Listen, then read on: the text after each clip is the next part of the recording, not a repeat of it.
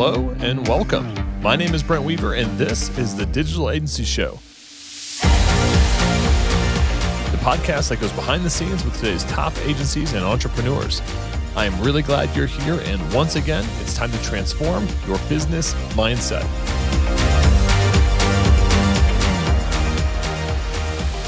Hey, what's up, agency owner? If you're new here, I've got a free ebook on how to scale your business to multiple 6 and even 7 figures by overcoming your dependency on referrals, doubling your profit per project, and removing yourself as the main bottleneck in your business.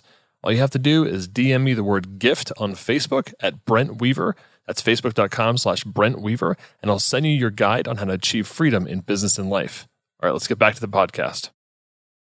Hey, what's up, podcast listeners, digital agency owners? Welcome to another episode of the Digital Agency Show. I'm your host, Brent Weaver, and today we're hanging out with Brian Gardner. He's the former partner and chief product officer at Copyblogger Media. Brian is also the founder of StudioPress, recently acquired by WP Engine. He is a designer, a WordPress expert, and in his free time, you can find him frequenting the local Starbucks. I feel you on that one. Or running a nearby trail. Big coffee fan myself. Brian, welcome to the program. So glad to be here. I love it. So you recently had an exit. I don't know if it was nice. I don't know if it was challenging or hard. I think everybody always loves a good hero's journey through the entrepreneurial world. Maybe just tell us a little bit about that experience. Yeah, I'll give you the 30-second version of the 10-year history at StudioPress. I was a project manager at an architectural firm, taught myself WordPress, taught myself how to customize WordPress themes, started selling them on my website. 3 months in, was making $80,000 a month, quit my job because I realized it was time to go. Built that into a multi-million-dollar company, merged it with Brian Clark and Copyblogger Media. And a few short years ago, actually it's 2.5 years ago, so it's longer than it seems, we decided to sell StudioPress. We were just fried. It was time to move on. The 5 of us as our partners were all kind of interested in doing other things. So we set out to sell StudioPress, reached out to a handful of WordPress hosting companies because at the time, and still at the time, they're the ones who are kind of gobbling up people and building platforms and doing all-in-one solutions. And so we reached out to a handful of them. 2 of them showed interest. One of them was WP Engine. They were the group I was the least excited about because I misinterpreted their company culture from what I had known prior to that point. And quickly during the process, I realized they're actually a really great company and they've got a good culture and definitely who I want to partner up with because I knew that I was going to be key man in that deal. I was going to have to stick around for at least a year afterwards. And so that was pretty important to me. So it was fun. You know, you start something, you sell something. I think there's a lot of sort of outside interpretations of what that looks like. A lot of people assume, oh, he's a millionaire. Now he's living on an island, which is certainly not the case. But along the way, it was a good ride. That's cool. I think there's some validation in exiting that other people represent, not just customers, but like other potential entrepreneurs and business owners recognize what you did as valuable. And I think a lot of people, like there's, I don't know if it's like ego or what, but I mean, I think that probably there has to be some feel good in there of like, wow, I built something. There was. I mean, it certainly didn't go over ego. What I will say is this, the thing that I felt most successful with in that was the deal was less about money and revenue. And it was more about the fact that they found value in the brand that we had built, the product we had built, and the community we had built. So the numbers was almost an afterthought. Like, yeah, we know the revenue's there and we don't care if it's going up or down or left or right. We're really just buying what you built as a whole. And that to me as a founder and somebody who really, I spent 10, 12 years really building into the community and all of the ecosystem around StudioPress and our Genesis framework. And when they bought that, that was what I was most proud of, was that I had built something that was of so much value to another company that it wasn't about the dollars here, dollars there. It was just more about the whole thing. A lot of people say you should start your business with exit in mind, with some kind of exit plan that you understand how you would like to leave the business, whether that's building a cash flow driven business and then you invest elsewhere and whatever, or if it's building something that's going to have a high multiple, or if it's going to be building something that can run without you. Did you have that foresight? Like, I feel like that's always a nice thing to write on paper and like a vision board, but then in practice, it's like entrepreneurship requires so much work and sweat and blood, sweat, and tears, right? That sometimes along the way, you kind of lose sight of any kind of initial exit plans you had, right? Or they changed so dramatically. Did you sit down when you guys started StudioPress with that clear exit in mind? 100% no. Now, I will say this. First of all, this was OG internet, 2006. The landscape's totally different than it is now. The company that I just started, Agent Engine, 100% yes. That's what we're setting out to do. We're trying to build a company, increase our SaaS to a certain point, and then get acquired by somebody. We'll be transparent about that. With StudioPress, for me, I was more interested in getting out of my current job than thinking about what I was going to do to get out of StudioPress. At that point, I was just so thrilled. We were making lots of money and I no longer had a 9 to 5. And that's all that mattered. Somewhere along the way, as time went on and revenue continued, and especially when we brought it into Copyblogger, then we started having those conversations of, oh, we're a company, we're on the radar, people may want to buy us. What does that look like? And, we went through several seasons of talking to investment bankers or VC types of people and passed on many occasions. The back half of that was probably filled with, okay, at what point do we exit? And, when's the right time and with the right person? Yeah. What's your take? Maybe you have some perspective on the WordPress. I mean, you have a lot of perspective on the WordPress market. I shouldn't say some. You have probably tons of perspective on the market. I mean, you do see companies like, WP Engine. I'm actually, I do a lot of work with the Cloudways team. And you see these really cool platforms that are coming up, are big now. When we actually took the U Academy, our members to WP Engine, I mean, this was back in 2015. We actually visited their place with like 50 web pros, and they gave us the big tour, and then they sat us down, and the CEO kind of came in and talked to us, and it was really cool. But I imagine they're like a whole different beast at this. I mean, they were like, hey, we want to be $1 billion plus company, and that was 5-6 years ago. Yeah. How has that kind of energy and money in the WordPress ecosystem kind of changed things? I think it changes a lot of what people do, what they build, how they start, how they market and position things. Because I think at this point, unless you're an agency doing professional service work, if you're building a product or some sort of a SaaS or something like that, my guess is that 95% of those people are building it with the intent to sell. Now, in WordPress specifically, within the last, I'll say 5 years, that's when a lot of this sort of conglomerate thing has started to happen. GoDaddy buying several WordPress businesses to sort of bolster their reach within the WordPress and the blogging sphere. I think WordPress just passed 40% of the internet that it powers right now. So clearly the top dogs and the hosting companies are finding value in anything that has anything to do with WordPress because it's so widely used.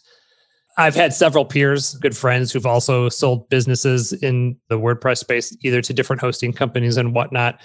I think all it takes is a couple of those success stories. I think WooCommerce was maybe one of the first bigger sort of acquisitions when Automatic bought WooCommerce. At that point, I was still running StudioPress, and I had a little bit of jealousy. I was like, wait a second, I thought I was supposed to go first, right? We were the ones that people wanted, and they sold. And from what I hear, they sold for quite a bit of money. So kudos to those guys. I know that all the founders are good guys and they deserve it. But yeah, I think a lot of people now, even Elementor is a good example of a company who's surprising. There's a lot of money in WordPress right now. We did a lot of money at StudioPress, and I thought we were sort of the exception, like more of like the anomaly. But there's a lot of people making a lot of money doing products, niche products that you just wouldn't think, oh, well, they got this cute little product that's doing $3 million a year. What? All of a sudden it causes people to want to go out and create things. Yeah, which is good. But I mean, that's kind of what I was getting at with like GoDaddy, WP Engine. I mean, the money that those businesses are raising through investment rounds, I assume WP Engine's future is eventually some kind of public offering. I think that that's probably the outcome for them at some point. And, I think I just thinking back to like early days WordPress, I mean, thinking that this type of, a CMS, right, is going to be 40% of the internet, billions and billions of dollars of market potential is just super incredible. Yeah. So tell me about what you're doing now. Like you mentioned Agent Engine a little bit ago. I mean, for our listeners today, I mean, you're obviously working on new projects. I've got one quick question about the transition. I mean, did you just leave and then jump right into like next project, or did you? No. I had to be perfectly honest. I had a 18-month contract that I had to fulfill with WP Engine. It was a part-time contract, up to 20 hours a week. So I knew I was going to have some runway additionally beyond the acquisition. But a lot of my time and energy was transitioning the community and stuff like that. So it was easy at that point to kind of just play around outside of the time I put in there. I didn't have a real need to like go out and create something, put food on the table, which was good and bad. It got me quite lazy, but it also just allowed me some mental space. I kind of walked the proverbial wilderness in those 2 years up until this past summer, where I just needed to I cut my time short with WP Engine after a year, after the transition went so well. I was like, look, you guys don't need to pay me to stick around because everyone's fine. Everything's good. And they were graceful enough to let me go. And we created a small studio at the time, a little agency, a design studio, which after 6 months, I was like, yeah, that's just not what I want to do, like big picture. And so I cut away from that. And I just spent about 6 months to a year, just really just taking on a few projects, freelance projects. Obviously, I have a lot of reach with people in the space. People would reach out. They like the way I design. And so I just picked up a few projects just to kind of bide time. But it wasn't until this past summer when I was like, okay, look, StudioPress acquisition was great. It gives me a few years of runway. But the reality is I'm 43 at the time, 46 now. And I need to figure out what I'm going to do for the next 40 years. That's a lot of time to live and to, it was. And so I knew I wanted to do something else. And I knew I wanted to do something that was more of a recurring base, a SaaS base. I wanted to build and get acquired so that I would then never have to worry about things ever again. And so I realized I wanted to get into the real estate vertical because one, the design in that industry is horrendously antiquated. I knew I could make a really big impact with my skill set between design and digital marketing and things like that. And as a brand guy, I was like, okay, got to come up with a good brand name. If I can come up with a good brand name, I've got some ideas of what we can do in the industry. And so we just it all worked out. And so interesting plug for Cloudways. We're using Cloudways as one of our servers for the Agent Engine directory that we're building. So nice. Good plug there. Yes. Very cool. Yeah. One of their team members, Arsalan, a lot of times in our group is watching along with us. So maybe if ours is out there, right, give you a little shout out, man. No problems so far. Hey, what's up, agency owners? I want to tell you about an exciting new software product that is really gaining traction in the digital agency world. It's an all-in-one marketing and sales platform and is built specifically for agencies. Not only will it help you save money by replacing all of your old software tools, it creates a whole new revenue stream for your agency, and you can white label it, add your branding, and sell it as your own software product. That's why hundreds of agencies have already made the switch from Infusionsoft, Marketo, and ActiveCampaign. You can get more info and access their unlimited agency plan for just $297 a month, or start your free trial over at igniteyouragency.com. That's igniteyouragency.com. So I've got so many questions because I feel like I just love that when you left this acquisition and even in that transition process that you took on freelance projects. I mean, I assume that means you're kind of working as a solopreneur-ish, like maybe a small kind of team, taking on some work. I mean, I feel like that's a very big polar opposite of big company exit, having to deal with bankers and venture capitalists and the C-suite of these companies and acquiring. I mean, I can't even imagine like term sheets and the contracts and the lawyers and all of that life of an acquisition. I mean, I've actually been fortunate enough. We sold our agency. I've acquired a couple of companies. I've bought out a business partner. Like, I mean, it's a lot of stuff that's not the fun, like creative stuff. Was that kind of freeing for you to kind of work on some stuff that didn't have as high of stakes as maybe what you're going through with the acquisition? It did. Thankfully, during the process, I was shielded by Brian Clark, our CEO, and Sean Jackson, who is our CFO. They really handled a majority of the transactional due diligence and money and deal stuff. And it was more brought to me and the other three partners to sort of just vote on and discuss things. So from that perspective, I wasn't as privy, and thankfully, because that's not my world. I was shielded quite a bit from having to deal with all of that. Nonetheless, because of the fact that we had gone through this several times to kind of try to find the right partner, it was tiring. It was very tiring. The Gutenberg editor in WordPress, which was at the time sort of becoming new and like presenting a big possibly challenge for us moving forward. I was tired, hammering at it for 12 years, and it was time. And so when I put in my time with WP Engine, I was like, I'm just going to go run. And if somebody hits me up through Twitter or my personal website and wants a design, I could just kind of do it on my own terms, and I'll pick up a few bucks here and there just to kind of tide me over. But I needed that space. And it got to a point where I no longer needed that space, and I was ready to kind of go back in and jump headfirst into something. But yeah, I would encourage anybody who goes through an acquisition or a transition like that to then just, even if it's a month, something, relationships are the same way, that people are codependent. They go from relationship to relationship to relationship. And they're always like, hey, there should always be some time in between, right? You need to like figure out who you are and like what you want out of life and stuff like that. And it kind of was the same way. It's like, I need to figure out what I want to do. And I just can't jump right into something because I don't want to do it out of reaction. I want to do it out of desire and passion and stuff like that. You mentioned some indicators of how you chose the real estate market with your strong focus around brand and design. And I think that's what like Zillow has done well in the real estate space, is they've made something like really user friendly and very like they've become very successful with that. But I think by and large, a lot of the other sites that are out there that have real estate listings or broker sites, I mean, I think we all know, probably a lot of our listeners have clients in the real estate space or have worked with somebody. There's definitely leaves a lot to be desired, right? Was that the only factor Yep. or did you have prior experience or knowledge? I mean, I guess my question of essence here is really around choosing a niche and a focus. And I wrote a book called Get Rich in the Deep End. It's all about this, right? But even still, like after people read my book, it's hard to choose a market and choose a place that you're going to go kind of invest 5 or 10 years in. Besides the design element, I mean, was there a personal passion in real estate? There were several things that led up to that. During the Copyblogger and StudioPress years, we had dabbled with real estate vertical within WordPress themes with a small brand called AgentPress. So we had already started to do some things within real estate. We never really went anywhere with them and then ultimately sunset that. So there was that. And through that and just being online and sort of an OG internet guy, I developed several relationships with sort of, we'll call them real estate industry influencers, right? If you will, where I knew there would already be a little bit of like a foot in the door.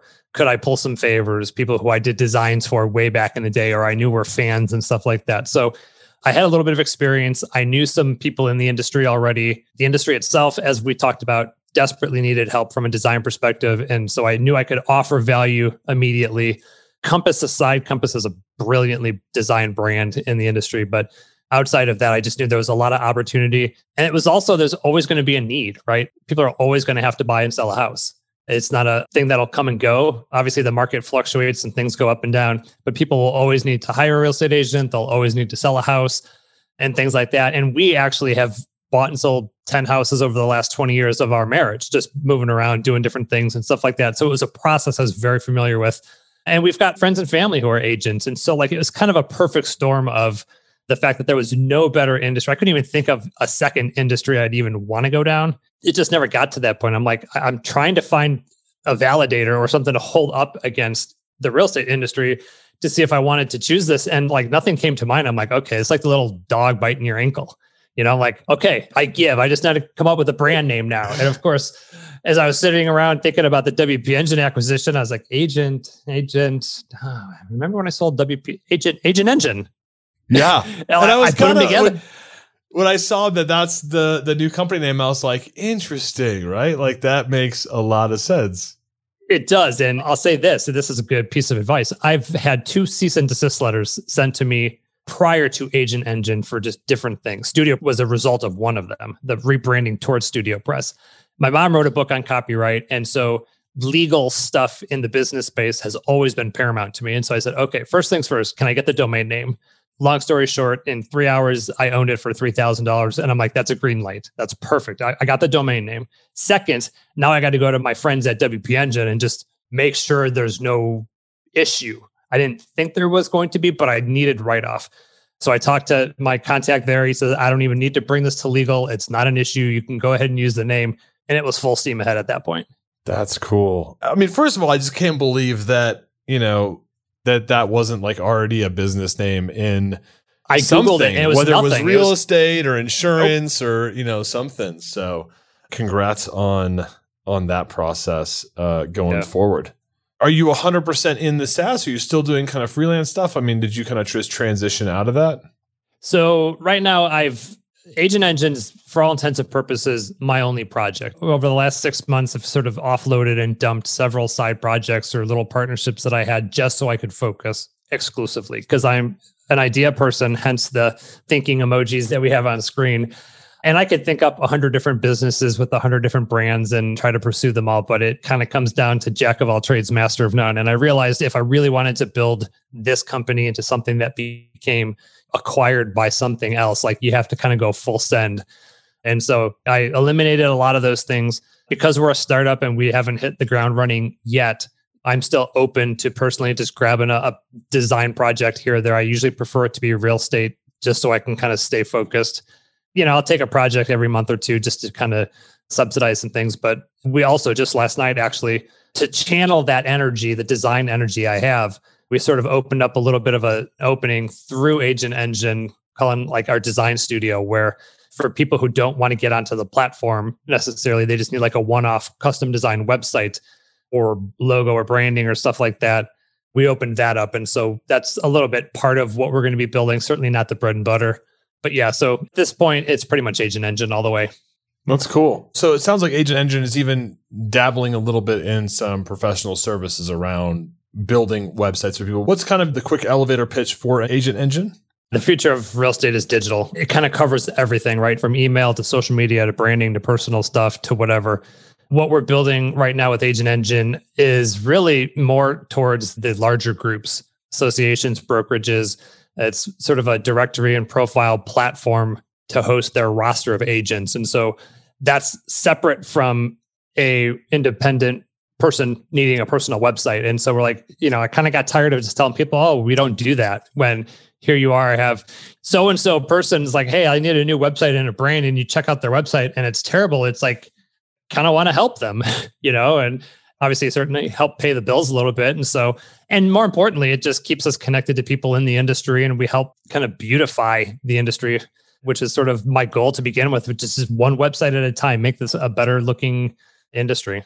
That reminds me of that. I don't know. It's like that story of the little girl that like throws the starfish back in the ocean, right? Like you're just picking, like we helped another real estate agent, not have a website that looks like it's from 1997, right? And every time an angel gets its wings, right? Yeah.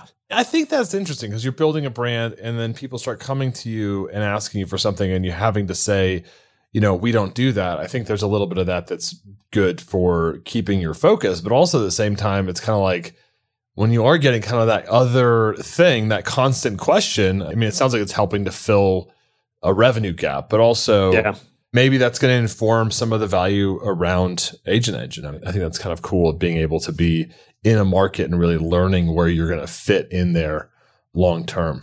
We're definitely in that space, that zone right now, which is we know what value we bring to the industry and we've already built the product. The question is, how do we position or what's the mechanism in which that gets deployed? And we're finding that out, like literally just had a call this afternoon that's going to help sort of sideways pivot things just a little bit. And that's fine. It's fun. I certainly like responding to the needs. I don't mind missing from time to time with a hypothesis or even with a series of interviews. Maybe it's just kind of an outlier that led us down a certain path and it's still off base and we're learning a lot along the way as well. So what perspective? I feel like you've got a really interesting experience and background because at one end of the spectrum, you're building products.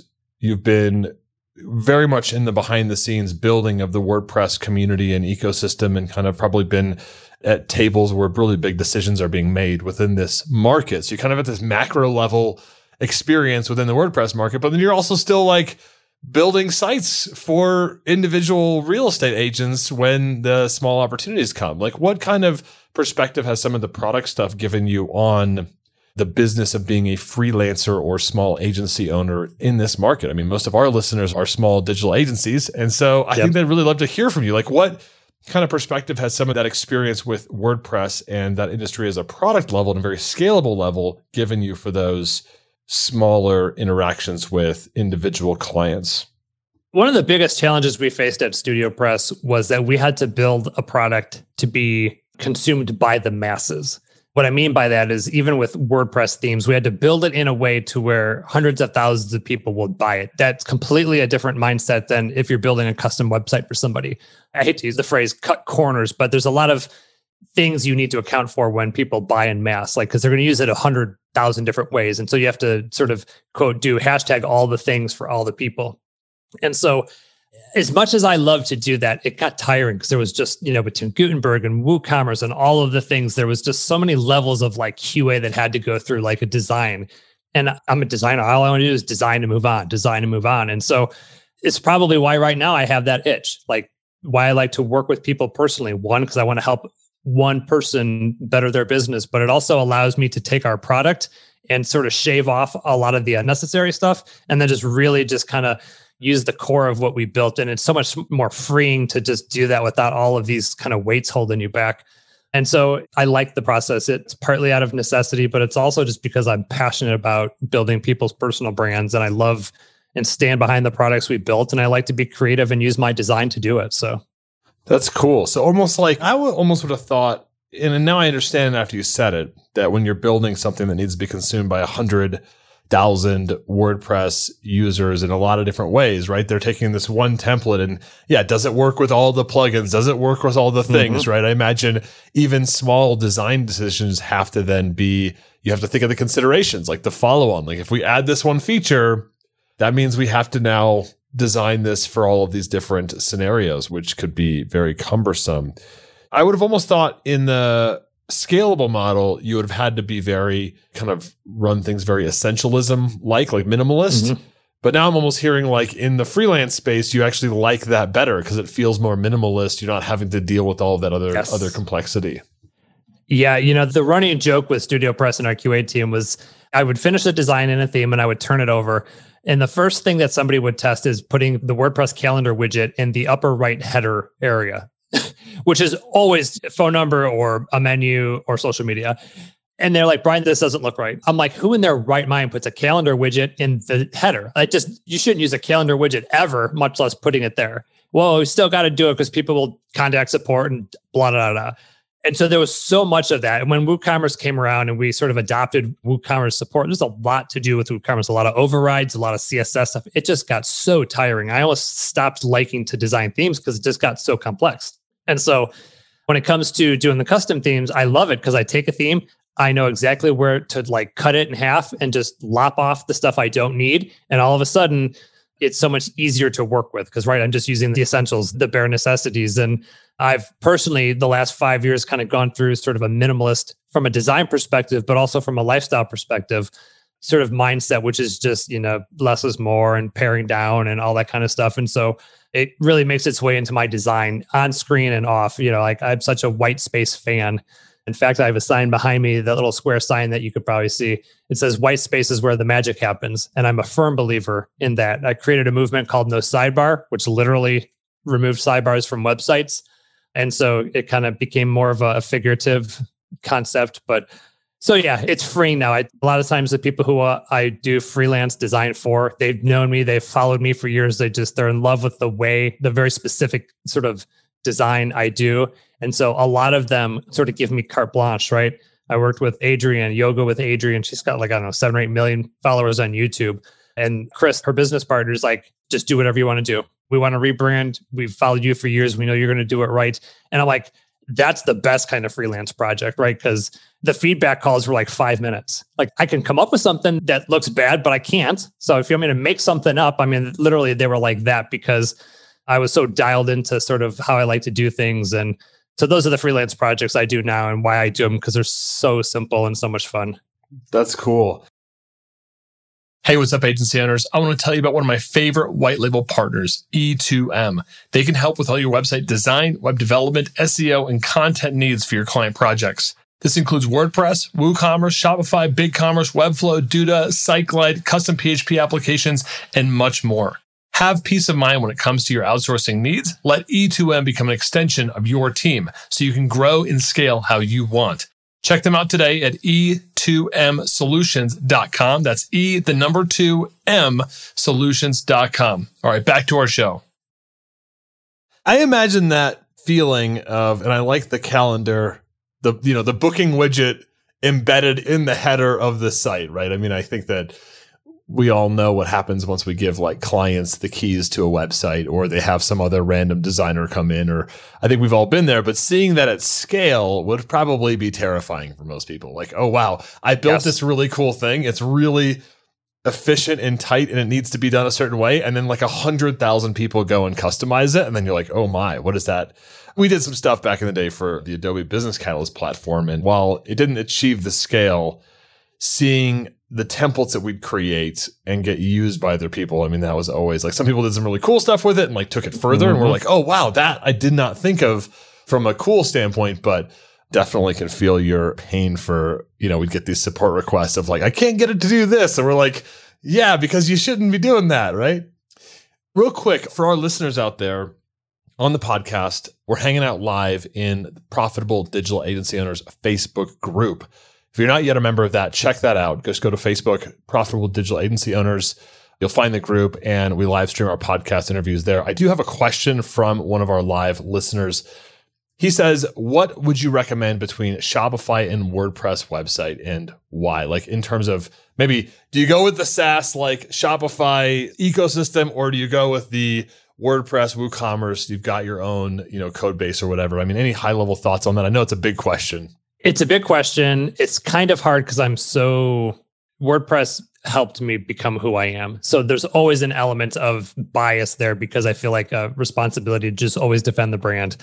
WooCommerce is a beast, and oftentimes a clunky beast that has sometimes breaking changes when they do updates. I've had to fix several client sites who, we just hit the upgrade button and they changed class names. And so it all looks terrible. It's actually a question I had to answer just the other day when my wife was starting to create a shop for some of the stuff that she's making here at home. And it was like $1 million question. We actually went with Etsy, to be perfectly honest, in her case, because we wanted to use that sort of built-in searchability that Etsy has. It's kind of like a search engine in and of itself. So we went with Etsy for that reason. I guess the real question is it like a completely e-commerce heavy site or brand? In other words, is that like 90% of what the activity is around e-commerce, or is it we have a blog, a podcast, and we want to sell a couple things, right? If it's the latter, if it's a content heavy site and you want to use WordPress and all of that and sell a couple products, then probably WooCommerce makes sense. But if you're really like a huge e-commerce store type of thing, I think Shopify is probably, and their themes are great. They're easy to work with. And I can't speak to the SEO as much because I just don't know compared to WordPress. Or maybe it's a combination of the two. Maybe you're both. You got a huge store and we got a whole bunch of content. And so maybe you subdomain it. You do your stuff on the main site and do like shop dot or store dot or something like that. And then you use Shopify to do your store and then WordPress to do the rest of it. I think like a true web pro, your answer was in the ballpark of it depends, right? I think Eddie, it does. I think that's what our industry should be known for, because clients come in and they're like, how much is it for a website? It's like, it depends, right? Yeah. Which platform should I use? I don't know. It depends. Let's go do discovery. Let's talk about it. So, but thanks for that question, guys, out in the Profitable Digital Agency Owners. If you're not part of that group, please join. Brian, are you ready for our lightning round? Sure thing. What is the best advice you've ever received? Break through the wall, Chris Brogan. You want to ask the next question or should I give more context? Give a tiny bit more context. Usually I tell people to like not go along with it, but like we could just get a little bit more of what does that mean? I'm a runner. There's a thing called the wall. When running a marathon, you hit a point where you want to give up and totally throw the towel in. And Chris knows that about me. And he identified from the outside. He said, Brian, it looks like you're struggling. You're kind of slowing down a little bit. He's like, I just encourage you to break through. Like, hold on, keep going. Because in about 2 miles from now or a couple of weeks from now, you're going to break through and you're going to be like, thank God I didn't stop running. I love that. That reminds me of a quote I heard the other day. It was like, you can always quit. So why quit today? Why is today the day that you want to quit, right? You can always do it. Why today, right? Why not keep going a little bit further, right? Love that. Which of your personal habits has contributed most to your success? Creativity. Like my passion for design, always thinking and coming up with just new ways to do things. Can you share an internet resource, a tool or app that you use regularly that you think our listeners would find valuable? I'm a designer, but Grammarly I cannot live without Grammarly. Grammarly makes me a better writer. It teaches me how to write better and makes me look smart when I go publish content. And what book would you recommend and why?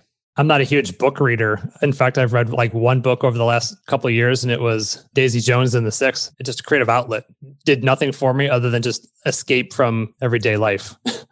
Nice. Daisy Jones and the Six. Is that right? Did I get there? Yeah, I'm a 46-year-old guy, so it was kind of talking about music and like the California 70s. Like, it was just good. I think my point here is that we need outlets. It's so easy to become workaholic, always in front of the computer, always trying to like create the next business.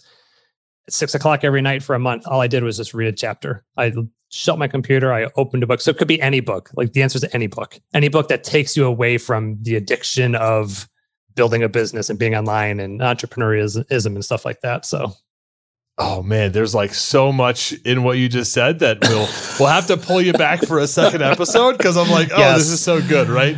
The addiction of entrepreneurship. And I think there is so much truth to that. Here's what we'll do. If you guys are out on the road or on a run or on your bike like me, on our show notes page, ugurus.com/podcast, we'll link out to Daisy Jones and the Six. We'll link out to Grammarly. We'll link out to lots of any other resources that came up in this episode, as well as some quotables, some nuggets, and all that good stuff. We'll also link out to Amazon's, best-selling fiction section, because I think that's huge. I actually did read last year in the pandemic. I got a book. It was like a Hirakami book. I don't know if you guys know his books, but the Wind Up Bird Chronicles. It was super weird, but like there was some weird stuff going on in the world, and it was just like a good release. And I've been reading Harry Potter.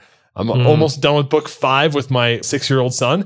We've been reading that every night, and it is a great release to have something that just does not have anything to do with business. I mean, I'm sure you can pull metaphors and analogies, or like you think about stuff, but like I've just been getting into reading that to him. So I definitely want to encourage our listeners to find time to unplug, just like Brian just did. So check that out at theugurus.com/podcast. Brian, how can our audience find out more about you? Is there anything that you have that they can check out? Yeah, from the work perspective, agentengine.com. Personally, briangardner.com. I am /bgardner, BGARDNER, on most platforms, Facebook, Twitter, Instagram, stuff like that. I like to share a lot of stuff online just about my path, my journey, things I see when I'm running Taylor Swift songs that make a difference to me, things like that. That's my personal branding plug there, is the admission of a middle-aged Swiftie.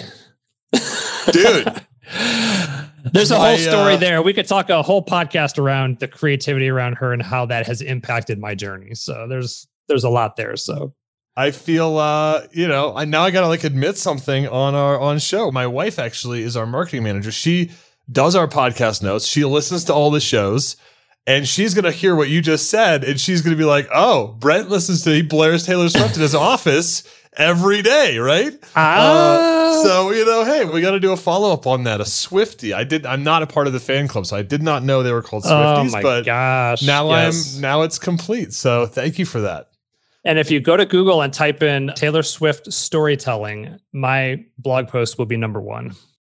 Oh, very I wrote cool. a blog post around that. Yeah, there's a whole lot there, especially in light of the pandemic and all the stuff that she's recently released, her new albums and all that kind of stuff. Huge creativity. She got to work. Like, I think there's like 2 ways to deal with major external changes in the world. Is like you can get freaked out about the things you can't control. And then there's the stuff that you can control, like what you produce, what you do. And it was really actually just following her story a little bit. It was very inspiring to see she was like producing like crazy during that time, where probably a lot of artists were like crying about why their shows were canceled or this or that. Right. So I think that's a big thing. So we'll link out to that article. And so if our followers and listeners want to find out more about that whole thing, we will also put that on our show notes, as well as links back to your personal site, your new SaaS company. Agent Engine will get a link out to that, as well as the other brands that you've been a part of. So we'll just make an ode to Brian Gardner on the UGurus page. You guys can find that at ugurus.com/podcast. Dude, thank you so much for stopping by the program. This was amazing. Yeah, I'm glad Peter set us up. Sometimes you never know what you're going to get. Like, my favorite thing in life is and I hope I have time to tell this really quick story. In Titanic, right? The best scene in the movie is when they're all having dinner on the Titanic, and Kathy Bates asks Leonardo DiCaprio, kind of like tongue in cheek, like, do you like having this kind of like this vagabondish life? And he's like, yeah. He's like, it's freeing. I got the air in my lungs. He's like, just the other day I was laying under a bridge sleeping, and here I am on the finest ship of the earth having dinner with you fine people. I'm like, you just never know. And so, yeah, there you go. Those are my words. I love it, man. That's a huge compliment for us. And thanks for being a part of this today. And likewise, this has been a really fun interview. And that's it for this week's episode of the Digital Agency Show. Thanks again, Brian. Stay tuned each and every week for more great content coming to you to help you grow your digital agency so you can achieve freedom in business and life. Until next time, I'm Brent Weaver. I hope you enjoyed today's episode. And remember, if you want that free ebook on how to scale to multiple 6 and 7 figures, all you got to do is DM me on Facebook, the word gift, at Brent Weaver, and I'll send you your guide on how to achieve freedom in your business and life. Until next time, I'm Brent Weaver.